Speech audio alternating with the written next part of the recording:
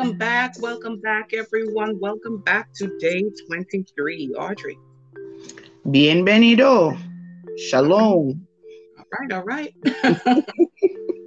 Hi, everyone. We are in, Welcome. yes, welcome. We are on day 23, looking at what God has promised you. Audience, what has God promised you? Hmm. I know that He has promised you some things, and no matter what He promised you, it will come to pass. Yes, it will. And we'll continue to look at our examples of seeing God's promises come to pass, no matter how long it took. So let's start today um, with prayer. Audrey, if you pray for us, we'll get started. Yes, indeed. Lord, we thank you for being our hope. Yes, Lord. Sometimes, Daddy, it's hard waiting. But Holy Spirit, you are the one that fills us with hope.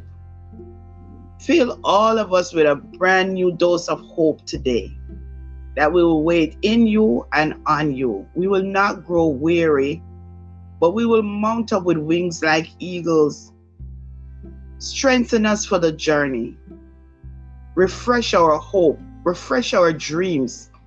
Refresh us as we wait on you.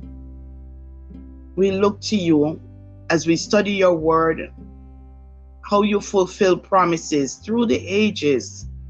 So no matter what promise we have right now that we've probably placed on the shelf or even throw it in a bin, and we usually say bin number 13, where nothing, it gets discarded. We ask that you bring these promises back to our remembrance, that even now we will have refreshed hope, knowing that your word is truth.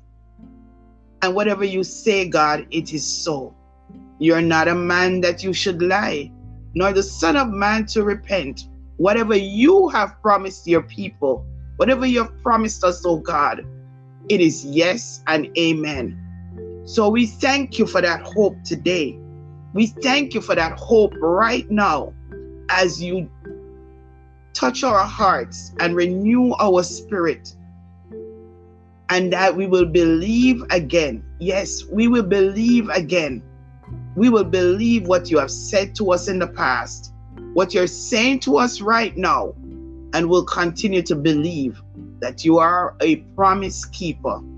And we give you thanks and praise in Yeshua's name, Jesus the Christ. Amen. Amen. So I'll read today's. What are we looking? What chapters are we? Matthew 3, 1 to 3. Mm-hmm. All Mhm. right. So we'll do Matthew 3, 1 to 3. And I'll read um,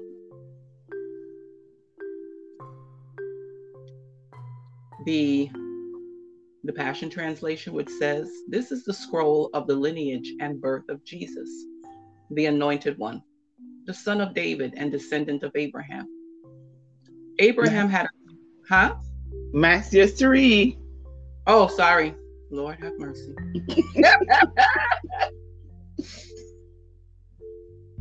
And I was reading, I'm like, something doesn't sound right. Yep.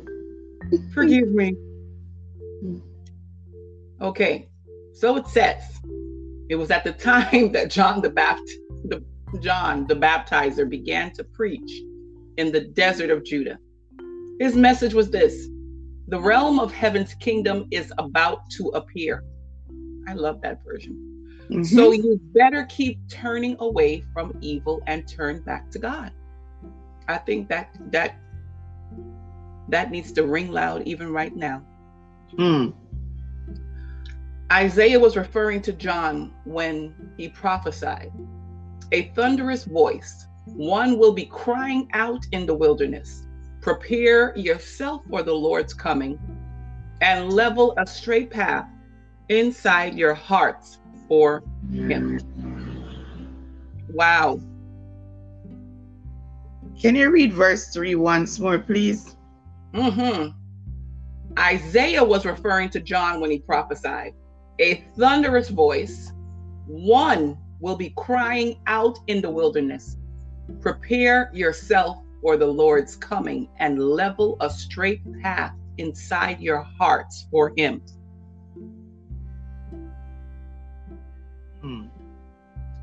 I pray that the Lord raise up some John the Baptizer right now that will echo that voice, those words, because echo verse 2. I want to read that again. The realm of heaven's kingdom is about to appear. Yeah. So you better keep turning away from evil and turn back to God. Yeah. Yeah. We need that echoed in the earth right now. Yes. And to make your heart right before him. Mm-hmm. Yeah. So we talked Monday referencing from Isaiah 40:3, where Isaiah was quoted saying, listen, I hear the voice of one shouting, make a road for the Lord through the wilderness. He was prophesying about John the Baptist. Mm-hmm. And here we are in Matthew chapter 3, long after, and we're seeing John the Baptist actually doing what was prophesied. Exactly. Mm-hmm. So this is what we're trying to show. It doesn't matter how long it takes, it shall be fulfilled. Mm-hmm. This is our examples here that we're giving to you. These are the examples in the Word of God, which are for us to hold on to be strengthened by, to see that, look, we weren't the only ones waiting. Because I'm sure at the time, God's people were waiting for this to be fulfilled. Mm-hmm. Years upon years upon years upon years. Where's this Messiah that we're told about? Where's the one who's going to be crying out in the wilderness? Who's going to be making straight the way of the Messiah? Where are they? They were waiting. As you say that, it's like a lot of times I have heard people make this comment. From I was born, I've heard Jesus is coming back. Yes. Mm-hmm. And where is he? Mm-hmm. And like you said, Isaiah said this many years ago to a group of people who I'm positively sure none was in existence when the actual thing happened. But it did happen. Some died believing it will happen. Some probably just brushed it off. Oh, there he goes again. But it did happen. And I'm wondering right now that we're here and we're even talking about repenting. Turn your hearts back to him. Mm-hmm. Many will say, oh, I have time. Oh, I've been hearing that for so long. From I was a little kid in Sunday school, they've been telling me this. And now I'm a grandparent, or even a great-grandparent, or even a parent. Or, time has passed and it still didn't happen. So, hey, but I'm here to say, what if it does happen in the next 2 minutes from listening to this podcast? It did happen. And may we say to you, there are people that have died and have gone. And it may not have happened the way they thought, but guess what? They don't have a chance again to repent. But right. You have this opportunity. You have this time. And it is a good time to say yes to Jesus. It is such a good time to say yes. To make your assurance known, your destination known. And in the interim of time, you will enjoy the benefits that come with salvation. We did that whole series about a month ago, Michelle. The benefits of salvation.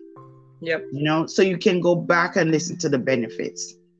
But we're saying here, John the Baptist was spoken about many, many, many years I'm sorry I didn't look up to see how many years ago the time of the promise to the fulfillment of the promise.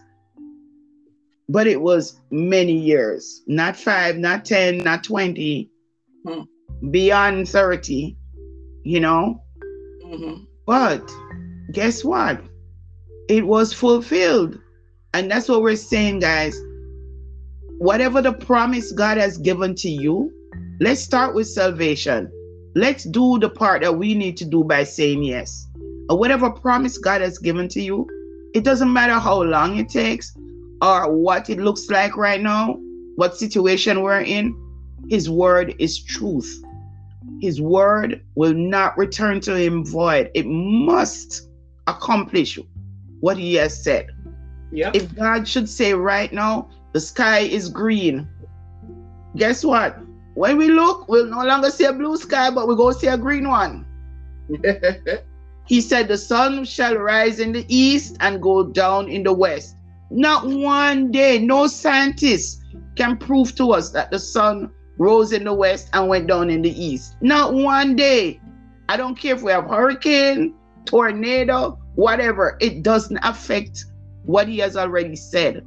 We don't see the stars during the daytime. We see it at nighttime. The moon, we see at nighttime.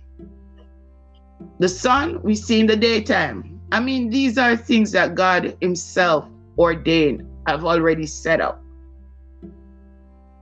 And we have to understand that no matter how long the promise really, and I'm glad that we're doing this, Michelle, because it gives me a fresh hope to believe again. Yes, you yes, know, yes. Fresh hope to believe again, because there's some promises that I've shelved that I have not even thought about for myself, because I'm like, that was back then that I had this great big thought and it must have been my thought. But no, God made me a promise. And guess what? In my lifetime, and if it doesn't happen in my lifetime, in generations to come, it will happen. So I have to walk with that hope and believe. I'm expecting, like an expectant mother. That's right. You believe. It's not like now where everybody can just go and do they do ultrasound because they want to know the gender. Guess what? Years ago, that was not applicable. You had to wait until you actually give birth to hear the midwife or the doctor say to you, it's a boy, it's a girl. We'll never hear it's a plane or a car, but we know it's going to be a boy or a girl, right? Yep. But you have hope that they're going to have 10 fingers, 10 toes, they're going to be okay. You have that hope. And you walk around for 9 months with that hope, not knowing what you're carrying. But we have hope for delivery. We're not going beyond 9 months. We'll never be pregnant for a year as a human. And that's the hope we have. We will give birth to what God has promised. And if it doesn't happen in our lifetime, our next generation will see it. That's right. It's a divine guarantee. Yeah. And God's timing is perfect. That's right. He knows when to release it, how to release it. Because everything is preparation. Preparing you to receive it. Even the difficulties and the hardships we go through, it's preparation for us to receive it. Oh, I love finding his promises in the word. I don't know about you, audience, but like Audrey said, it gives hope. So I pray that it is giving you that hope that you need today to just hold on to whatever God has promised to you.